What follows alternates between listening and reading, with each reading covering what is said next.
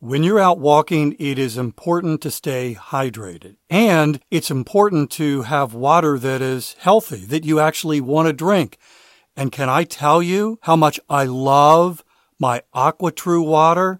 It's amazing. By the way, in just a moment, I'm going to tell you how to save 20% off at aquatrue.com. Are you aware of the research by the Environmental Working Group that indicates virtually every home in America has harmful contaminants in tap water?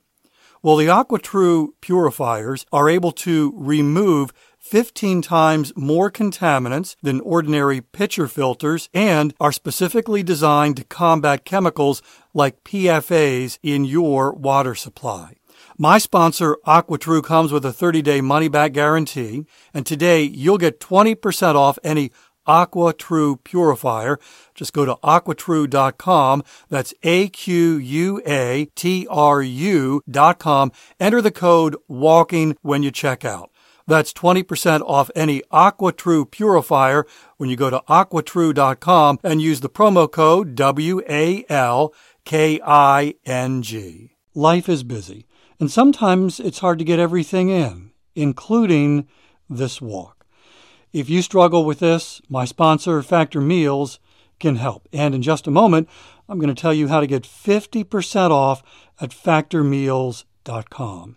Every meal is fresh, never frozen, and they only take 2 minutes. Meals like artichoke and spinach chicken with roasted zucchini and tomato butter. This one was one of my favorites. And it was ready in 2 minutes. No shopping, no prepping, no cooking, no cleaning up. It's getting warmer. The weather is an invitation to head outside and walk more. You don't want to be inside making meals. Head to factormeals.com/walking50. Use code WALKING50 to get 50% off your first box plus 25% off your next month. That's code WALKING50 at factormeals.com/walking50 to get 50% off your first box plus 20% off your next month while your subscription is active.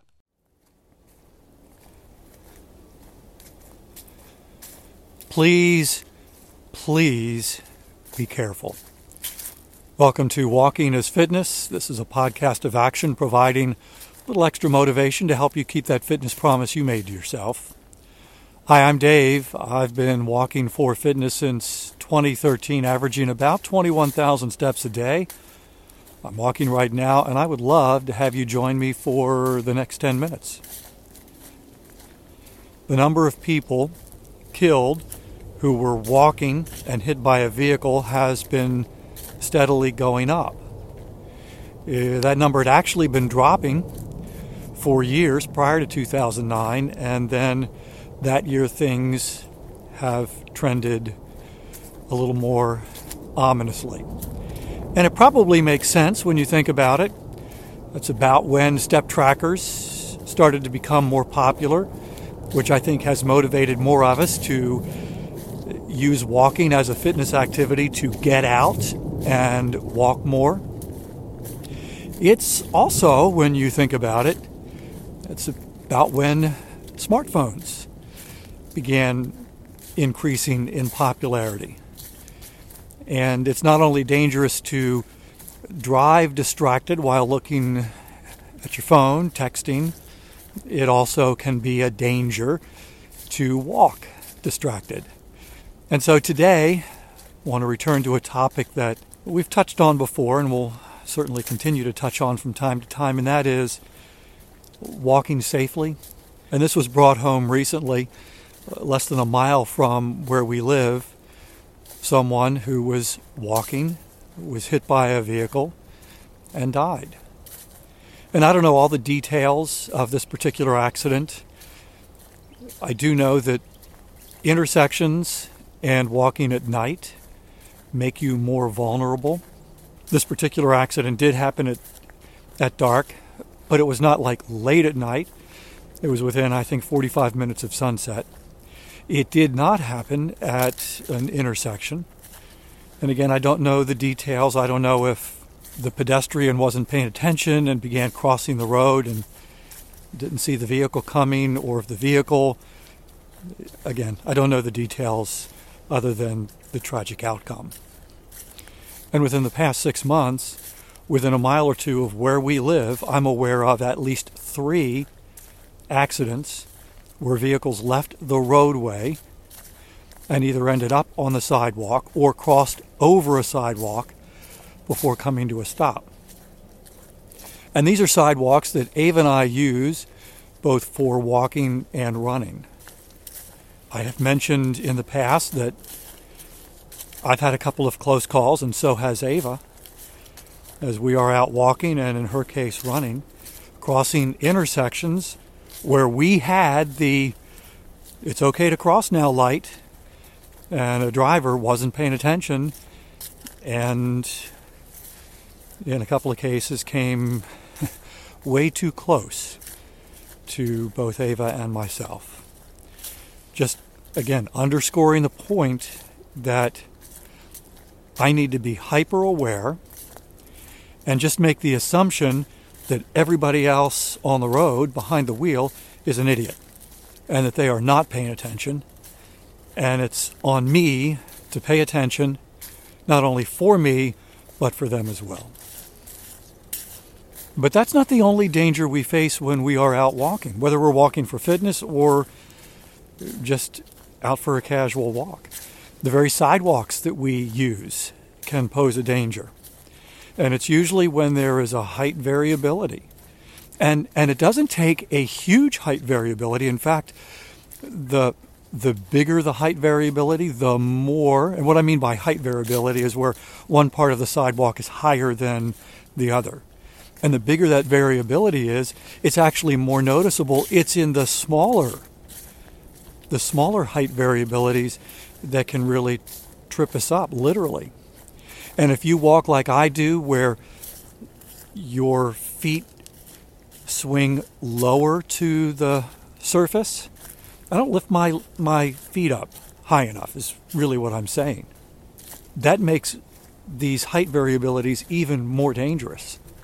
My mom, when she was my age, was out walking, and I don't know what the details were, but she was on a sidewalk, and she tripped, fell, broke her knee, and was sidelined for months. Ava and I have another friend who was leaving her home, coming down the steps, and then walking along the sidewalk in her backyard, and there was a black walnut. She didn't see it, stepped on it. It threw her off balance, and she broke her ankle. I have another friend who was navigating steps, twisted her ankle to the point that it broke, and she even had surgery to repair it.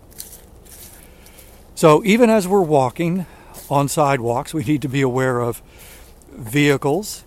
We need to be aware of height variability, objects that are on the sidewalk that might cause us to trip.